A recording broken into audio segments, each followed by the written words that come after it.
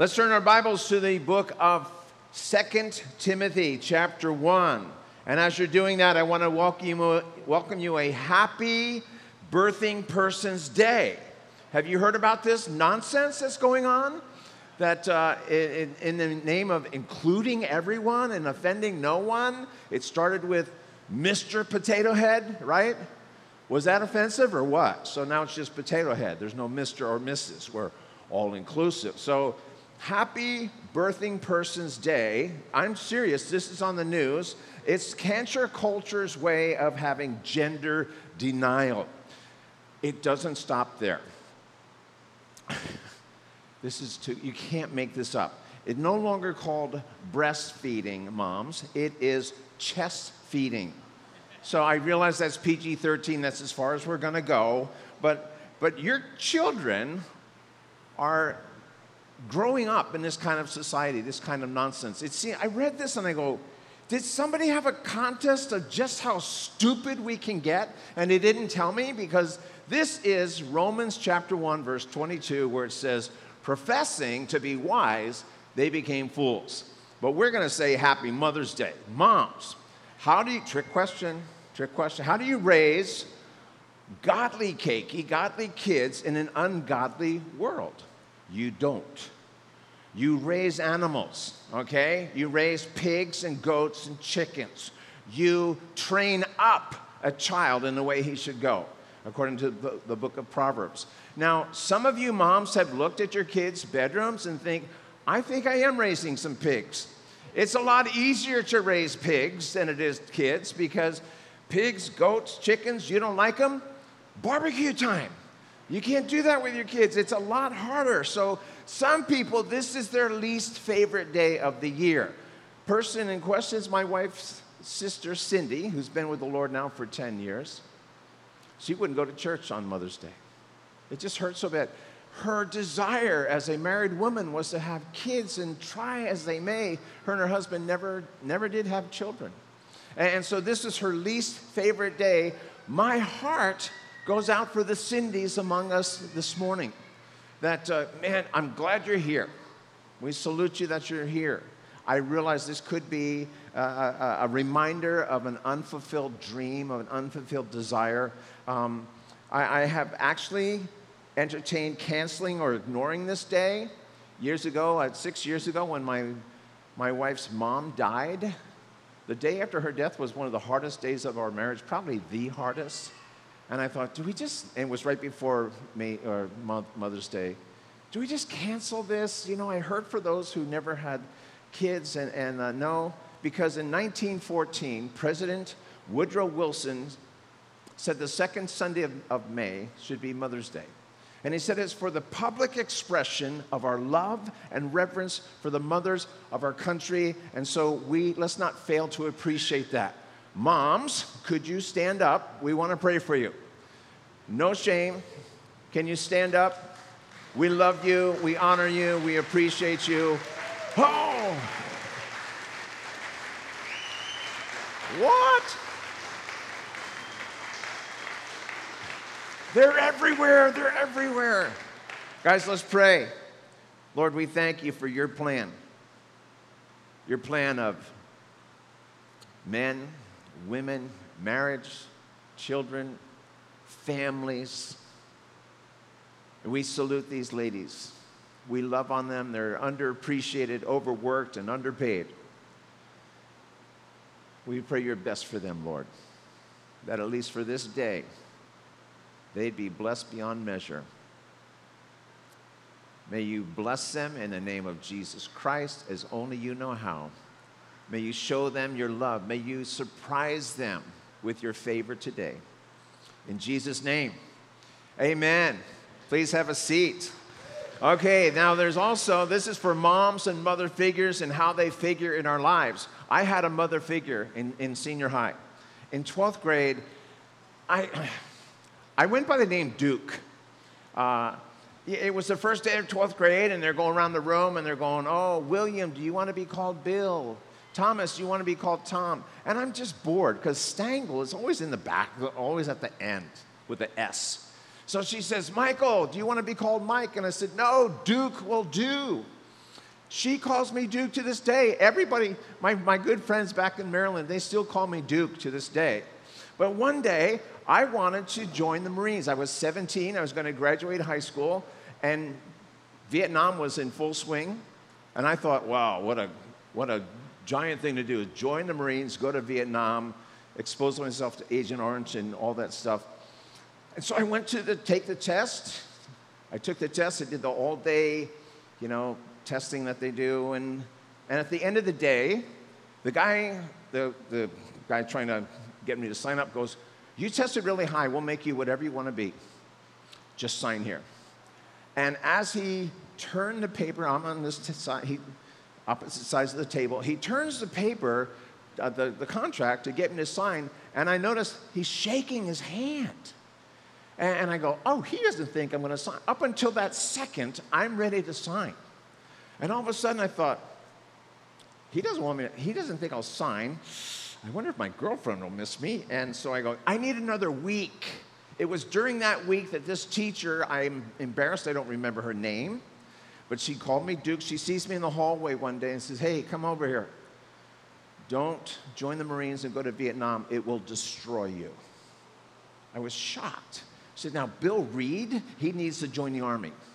Bill Reed was the lead singer in our band who was trying to outdo everybody with LSD. And Bill Reed did join the Army, and he's now a Baptist preacher. I heard her advice. She became a mother figure in my life. God used her to speak into my life. That's what a mother figure does. So, mahalo to you moms, aunties, and mother figures. It's another something special that God is doing here at North Shore Christian Fellowship. We need every one of you. We need you to be salt and light and in love with Jesus, in love with his people. All right, so things that mom taught us. Foresight. Did your mom ever teach you this? Mike? Make sure you wear clean underwear in case you're in an accident. Thanks, Mom. To this day, I'm proud to say I still wear clean underwear. I know, TMI, but yesterday I ordered about 4 or 5 more packs on Amazon. You can never have enough clean underwear. With Amazon Prime, it should get here by the end of the sermon. But I keep some in the glove box just in case. But Mom, thank you. Thank you so much. Mom's taught us about prayer. I'm sure you heard this one. You better pray. That comes out of the carpet. Oh, that's, okay. How about time travel? Did your mom teach you about time travel? Mike, you better straighten up. If you don't straighten up, I'm going to knock you into the middle of next week. That's time travel. It's very effective. Obviously, you didn't have that one, but, contradictions. Are you kidding me? Shut your mouth and eat your veggies. I'm trying, Mom. How about this contortionism? My favorite. Will you look at the dirt on the back of your neck? Contort, I'm trying. But you expected me to do that. Now, moms, I need you to help me with this last one. It's called the circle of life. You know what it is. I brought you into this world, and I can take you out of it. All right? The circle of life. Now, in 1865, William Ross Wallace, that's on their test next week, he wrote a poem that ended with this: the hand that rocks the cradle is the hand that rules the world. We thank you, moms, for being there and putting up with us. So we're in 2 Timothy chapter 1. Paul is writing to his beloved. This is his son in the faith. He just loves Timothy no end. And I'm actually going to start earlier. There in verse 3. I thank God, whom I serve with a pure conscience, as my forefathers did. As without ceasing I remember you in my prayers night and day, and greatly desiring to see you, being mindful of your tears. Paul's in prison in Rome. This is his last letter, and he writes, he's about to have his head chopped off. Timothy knows it's bad. So the last time they saw each other, Timothy was just crying. Being mindful of your tears, that I may be filled with joy when I call to remembrance the genuine faith, that's the key ingredient, the genuine faith that is in you, which first dwelt in your grandmother Lois and your mother Eunice, and I'm persuaded is in you also. So here he is. We have a simple outline this morning. First, it's going to be stepping out, because the background to this story is cuckoo crazy. I call it Cuckooville, where they were living. Then they're going to be stepping up, and the emphasis in their lives is the Bible. Finally, it's going to be stepping back. I have bye-bye when you realize my part's kind of done for right now. The empty nest syndrome. My child, my son, my daughter is moving out. So stepping out, here's the background. I have a map of ancient Turkey, okay? And so that would mean Jerusalem's way down here in the southeast. Of course, Greece is way over to the west. So you have these two cities that he's going to talk about, because Timothy grew up in this culture that was superstitious and then swayed very easily at the same time. So this is so important to get the gist of what's going on, especially at the end of the sermon. So these towns of Lystra and Derbe, that's where Timothy lived. And what went on in Lystra and Derbe? Well, in chapter 14 of Acts, Paul goes there on his first missionary journey. He sees a guy, let me read it. He sees this guy who was crippled from birth.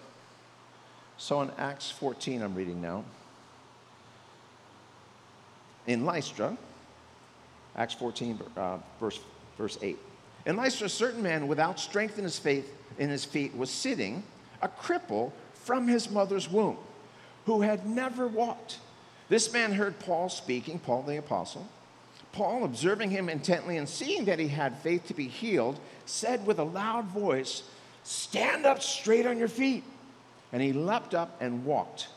Now when the people saw what Paul had done, they raised their voices, saying in the Lycaonian language, so this is a different dialect that Paul's not used to. He doesn't know what they're saying. "The gods have come down to us in the likeness of men." And so this is how easily they're superstitious.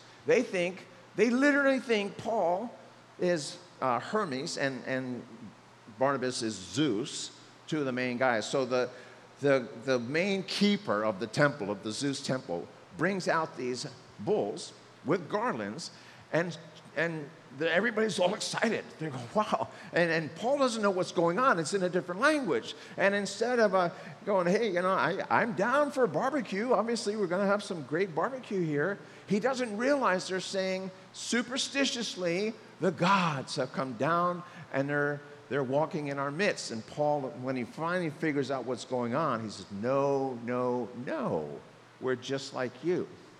So they stopped worshiping him, okay? Then, in Acts 9 and 14, they're swayed very easily. The same group of people who went from, we're going to worship you, now they stoned him to death because they were swayed very easily to the other side. What happened, if you put it together, people had an agenda. They came to Lystra, they stirred up the people with their propaganda, and they created a mob mentality. As you read through this portion of Acts, often you'll read the multitude to multitude. So this is why it's crazy. They flip-flop very easily, very quickly. It's a lot like today. Last summer, the summer of 2020, we saw this happening in our streets, especially on the mainland, where there'd be a crowd, there'd be people who come in with an agenda, and they start this mob mentality and start burning down buildings. And you always think, how do they all have bricks? How did they get these bricks? Then you realize the bricks were delivered on pallets of bricks just around the corner from where the demonstration was. So it's a lot like today, is my point. It's a lot like today. Now, how do you train up a child in such an environment? How do you exist in such an environment? So they step out. Now we're in Acts chapter 16. This is years later. Paul's going back to the same places that we just mentioned on our map. He's going back there, and at this point, we know that Timothy, his mom, Eunice, his grandma, Lois, had all gotten saved, evidently the first missionary journey. So how did they spend the last several years? They spent emphasizing spiritual growth. Now, there's no dad in the picture. We know he's a non-believer. Well, that's all we know about him. We can assume he's still alive. He's just not a factor in this guy's spiritual life.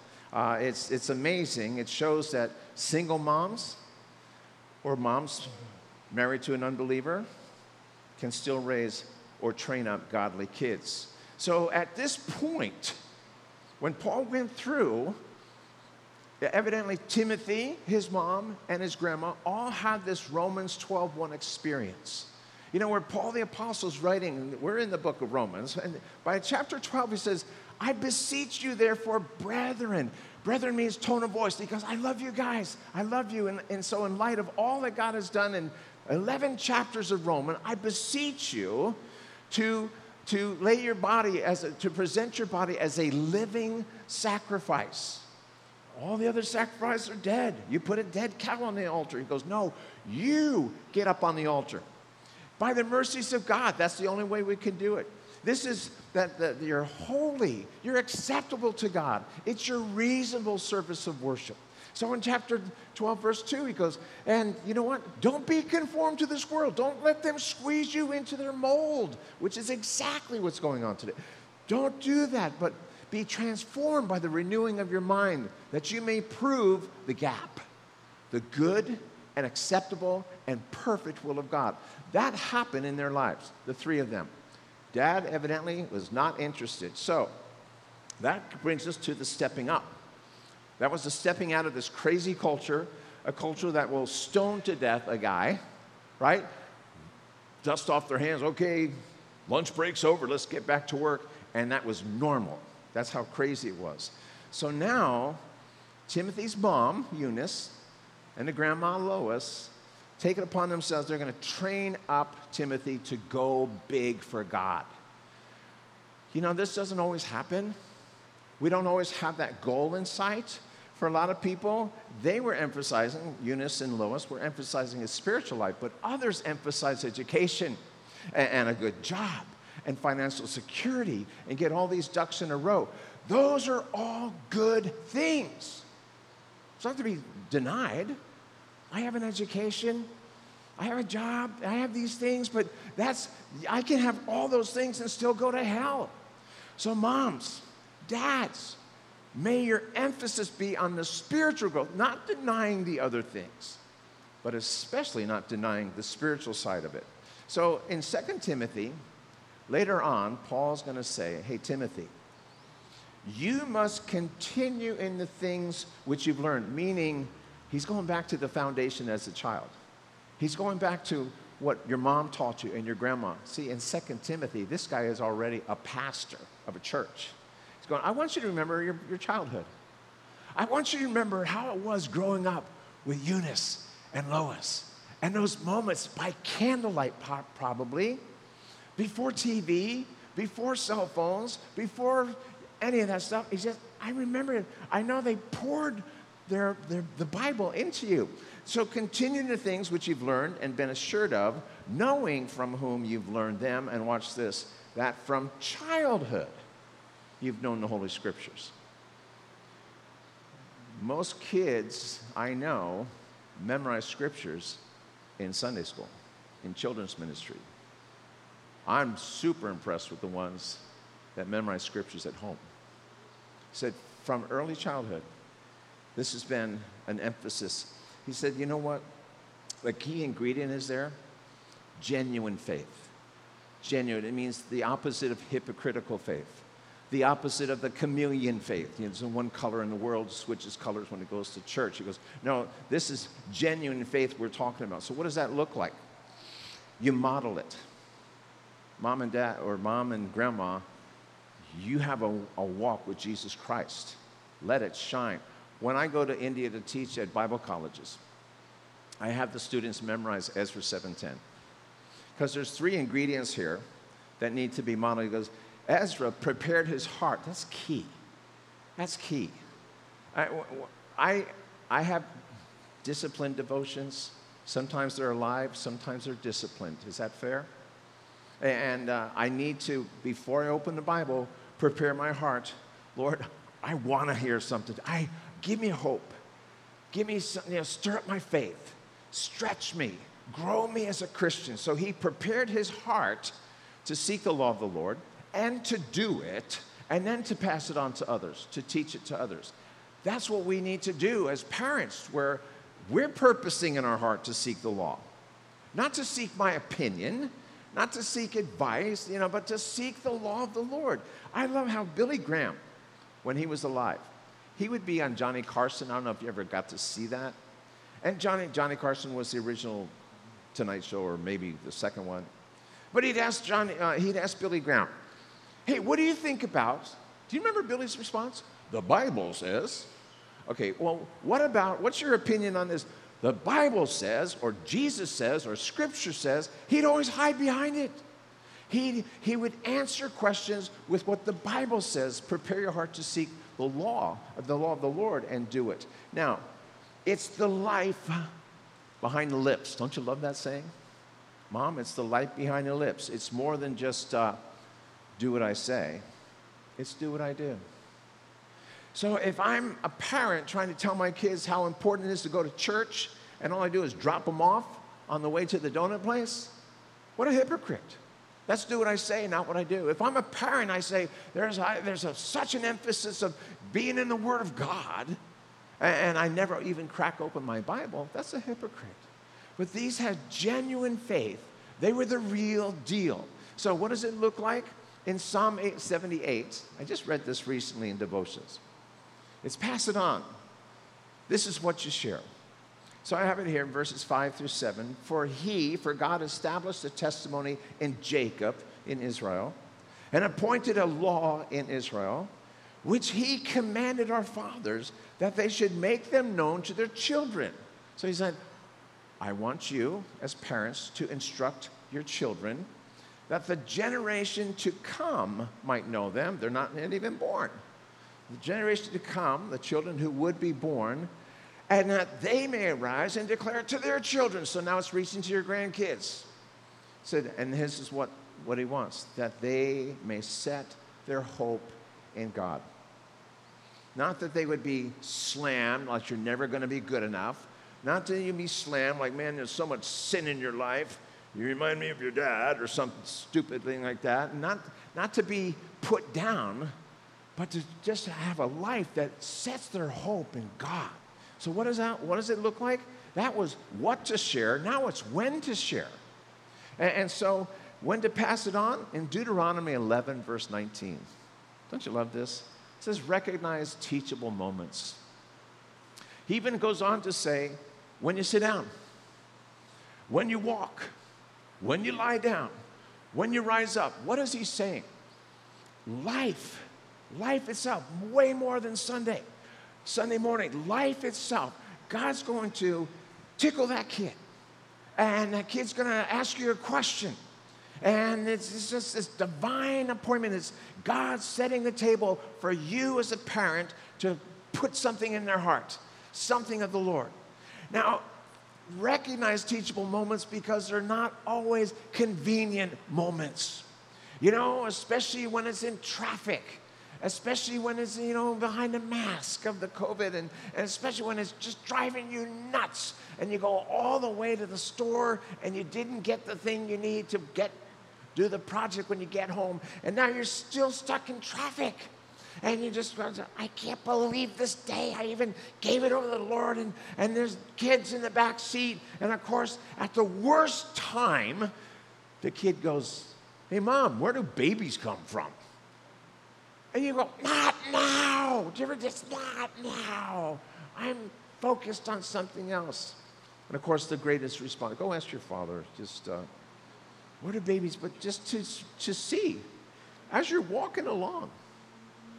Man, we have a lot of hikes in this church. What a great time to bring along a son or daughter and just explain about God's touch, God's creation of nature. When you're driving somewhere in the car, when you're at the beach, it's like everyday situations is what he's talking about. And God will put a question in that kid's heart. And he'll ask you, Might be an inconvenient time. It might be a perfect time, but it's to recognize what a teachable moment. You know what? 20 years later, those are the moments you're going to remember, especially on Mother's Day. Let me tell you what happened with my wife and our grandson. Our kids, our grandkids, they love Grandpa and Nana. They love to spend the night at our house. We love them too. As long as they don't eat all my ice cream, they're fine. But one night, Steele, who's 6 years old, he's going to bed, and Karen goes in there putting him to bed. And they're reading some book. He just, kids, they just love, read me a book. You skipped a page. You've been there? Read me a book. And so I don't even remember what book it was, but Karen turned to Steele and says, have you ever been born again? Have you ever asked Jesus Christ into your heart? And he said, no, I haven't. And so she said, would you like to?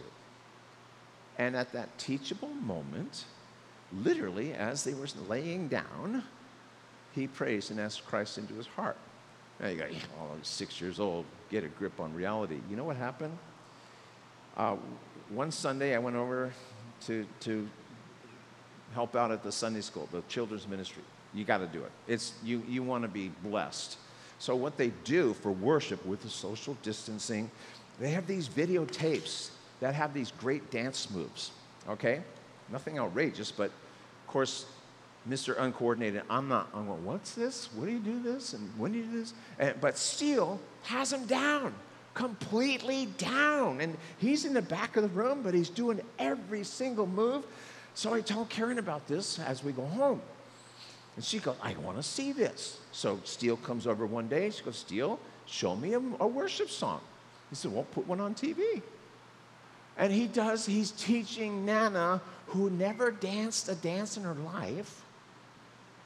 And Nana's just blown out that this guy loves to worship, starting from the Sunday school. But since he was born again, since he asked Jesus into his heart, he wants to have a party. I'm not making this stuff up. He wants to have a party where all they do is worship Jesus. Yeah, that's how you were at 6 years old, right? Not me. Didn't get that from Grandpa. But what a teachable moment. What do you think Karen's going to remember 20 years from now? Besides her wonderful husband. She's going to be thinking of that time. Wow, I could have been watching TV. I could have done, just get to bed, kid. And instead, got to do such a privileged thing. So stepping up, what does genuine faith look like? How about this? What scriptures do you pour into your children? In Proverbs 3, 4, and 5, we all know, or 5 and 6, we all know the scripture. Trust in the Lord with all your heart. Lean not on your own understanding. In all your ways, acknowledge him. And what a promise. He's going to direct your paths. But you can say, son, daughter, the Bible says to trust in the Lord. Not in your own wisdom, not in anything else, but you can trust in the Lord with all your heart. It's not like 95%, but 5% is open to what the world has. With all your heart. Lean not on your own understanding. Do you know what that is? In the context, Proverbs 3, 5, and 6, you go to 8 and 9, 10, it's on giving. It's on giving. When it says, trust in the Lord with all your heart, it says, give unto the Lord the first fruits and see what God does. You see, when you talk about trust in the Lord with all your heart, so many people go, except when it comes to money. So when it says, give of your first fruits, you go, that doesn't make sense to me. Because if I give, I'm going to have less.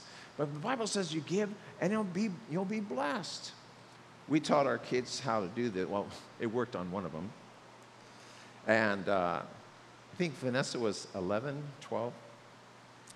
She sent me and Karen to a hotel in Waikiki. She was really trying to get rid of us, but she paid. She actually got a 2-for-1 night in a nice hotel and sent us to town. And my wife said, how did you do that?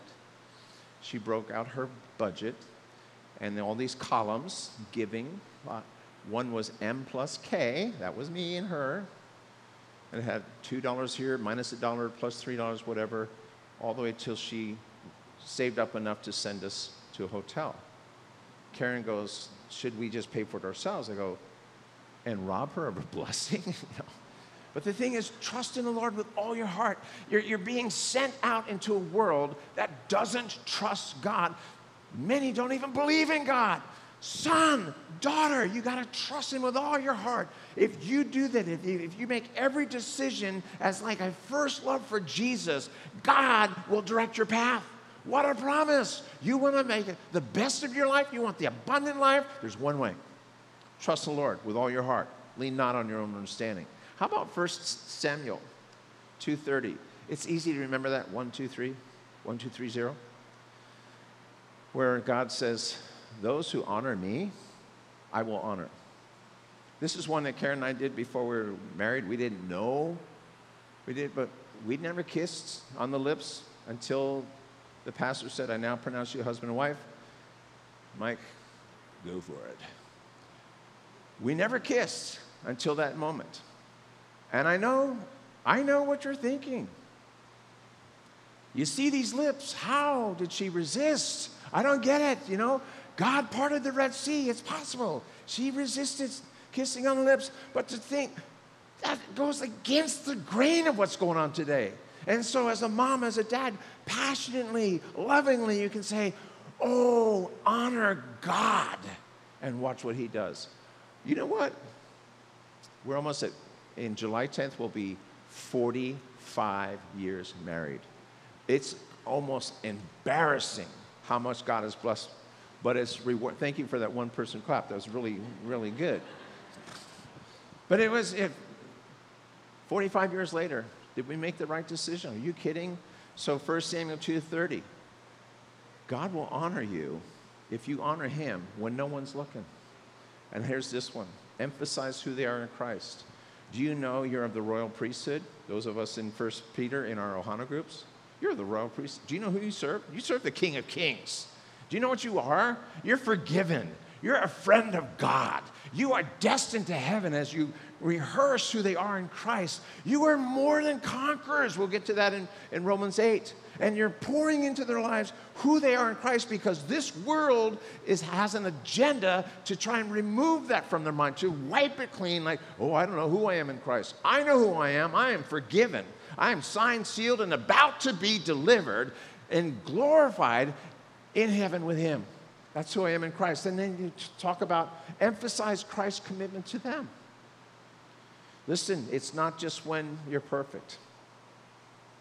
When you mess up, probably when you need to hear it more. Jesus Christ has made a commitment to you to never leave you or forsake you. Moms, dads, you can come alongside at the point of failure, at the point of suicidal tendencies, at the point of just them giving up. And you can say, oh, no. Christ has made a commitment to you. He will give you all of heaven's resources. They are a prayer away. They are a relationship away as you are one with him. You draw near to him, and he will draw near to you. Folks, you might only have 17 years if they live. 17 years. I left home at 17. I couldn't wait to get out. Nothing against my parents, but are you kidding? Those wings are ready to fly. And so at 17, I graduated high school. I moved 1,000 miles away to Florida to go to college or to go surfing. I guess my mom and dad were going through things. I don't know. I'm leaving. It didn't hit me until the day we're leaving, and my dad's out mowing the lawn because he's trying to do something. My mom was doing something in the house, and I had one last run up the stairs to the bedroom to get something I forgot. And my dad came in, and so I'm up the stairway, and he goes, oh, yeah. And I shook his hand through the railing, and I saw his eyes. And he's going, you got to be kidding. 17 years? My mom could barely talk. It's over? It was never the same again. It was never the same again. 17 years. So that brings us to our third point, when it's time to step back and time to say goodbye, in a sense. Not forever, but Someone said this: the easiest part of being a mom is giving birth. The hardest part is showing up 24/7. Folks, Marlene Nakamura did not say that, ever. Giving birth to Tyler, our worship leader, she will remind you, took 36 hours, okay? But I think a guy wrote that. But it's true as far as showing up 24/7. For many, it's the releasing that is the hardest. Just talk to people in this room who've had to release their children. Say, okay, my nesting part is over. Before God, I hope I trained you up. Before God, I hope you understand spiritual warfare, that you have an enemy who wants you to think just because he's invisible, he's make-believe. He's out to destroy you.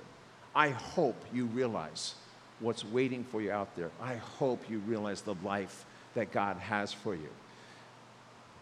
Jesus said, I send you out as sheep among wolves. I believe Timothy's mom and grandma have a whole new appreciation for that verse.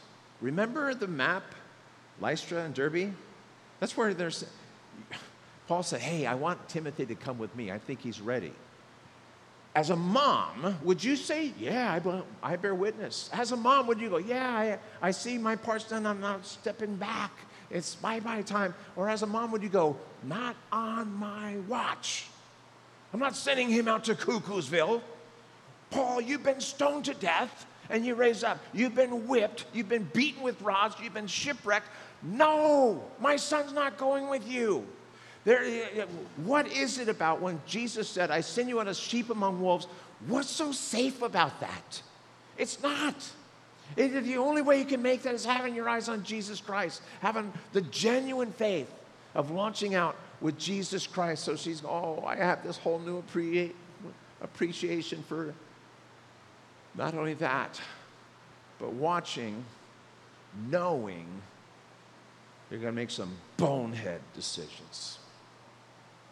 They're going to live with some crazy consequences.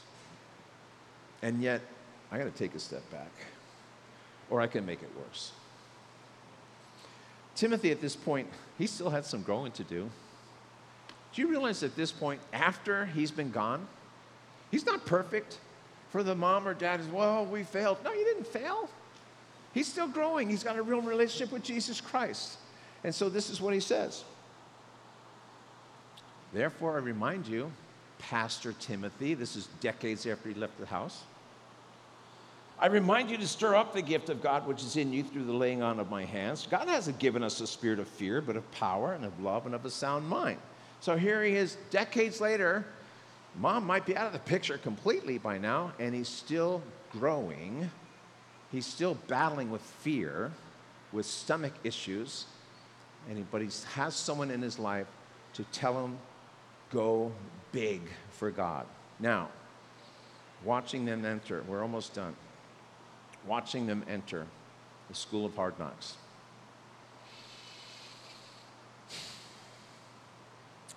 Stuff I don't want to share. Growing up, my dad was a policeman, detective, then FBI. So that's why we ended up in Maryland, just outside D.C. He did the 50 to D.C. every day. Big part of Watergate investigation, all that. He would always tell us, me and my brother, you mess up, you go to jail, you're on your own. Don't call me expecting me to bail you out of jail, because I can lose my job if you mess up that bad. So I go off to college. No mom or dad to keep me with any limits. I ended up in jail. It was the last night of finals in December. I think it was December 21st, something like that. We had just done finals. There's a big kegger party going on.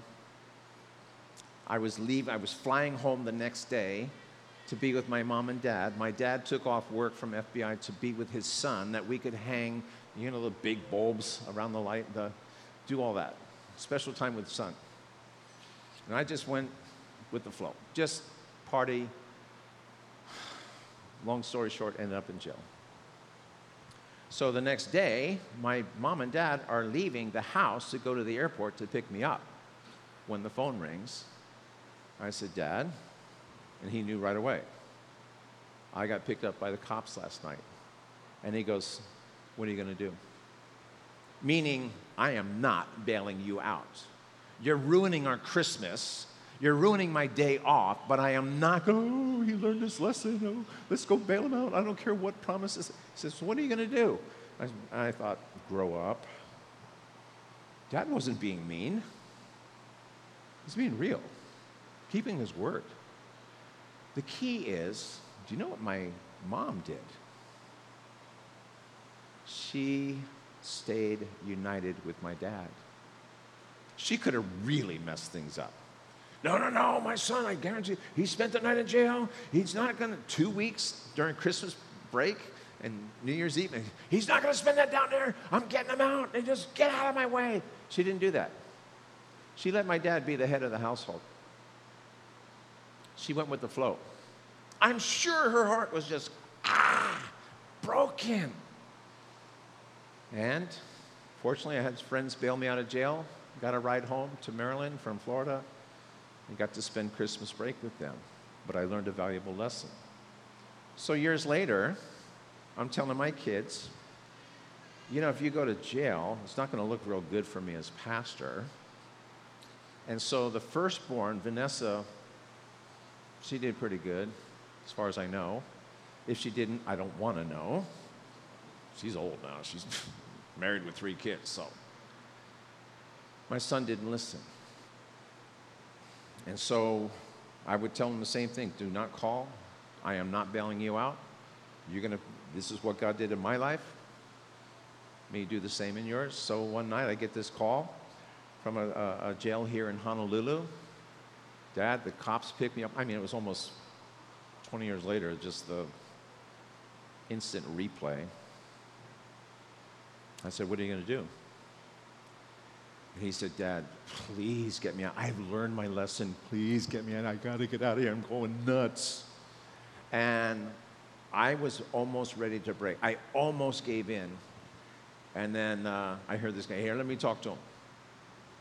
Pastor Stengel, this is Sergeant so-and-so. I go to Calvary Chapel, Honolulu. I know you. Your son is fine. Leave him here. We got this. And that's exactly what I needed to hear. But you know what my wife did? She allowed me to be the head of the household, and she could have messed things up. Oh, our little baby's in, let's get him out. He's learned his lesson. No, there's a bigger lesson to learn here, and she let me be the head of the household. Here's a few final words. How genuine is your faith, moms, dads, singles? Is there a life behind the lips? The life that says, do what I do. Follow my example. What emphasis do you place on the Bible? Do your kids know what Scripture says about a situation, or do they just know your opinion? That's not good enough. They need to be able to know why this is wrong and what Scripture says about it. What emphasis do you place on? Do they know you read the Bible? Do they know that you've read the whole Bible several times? That just you listen to stuff about the Bible. What emphasis do you put on it? Do you tell them that Jesus will watch over them as a good shepherd? Do you remind them that He's made an eternal commitment to them? And at this time of wonderful trust, abundant life. How about this one? As you tell them to trust in the Lord, do you follow your own advice?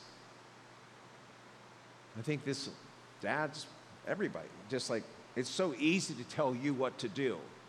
Do I do it? Tell the kids, you got to trust in the Lord. Are you trusting in the Lord?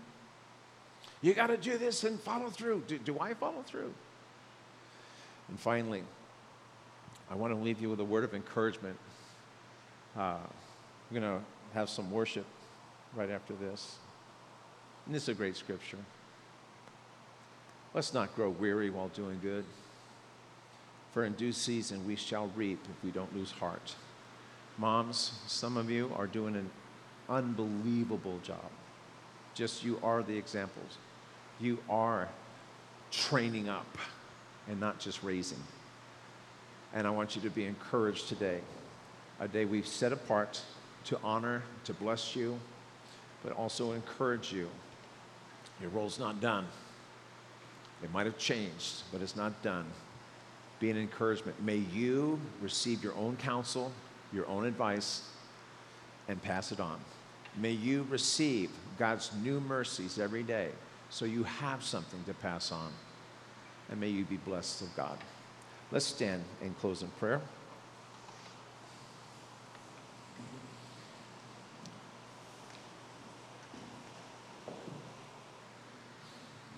Thank you, Lord. Lord, again, we thank you for the moms here, for the mother figures, for the one this church would not be the same without them. We pray for true relationships with Jesus Christ. And even right now, if they're just burnt out and fried and no place to turn, may they find rest in Jesus Christ. May they find comfort and hope in a true relationship with you. May this not be simply a pep talk, but a direction to Jesus Christ, the reality of genuine faith, the reality of a relationship with you. May you pour out your grace, your strength, your wisdom, discernment, and fruitfulness, that we could all train up godly kids, those who honor you, those who make a difference in this life. We pray this in Jesus' name. Amen.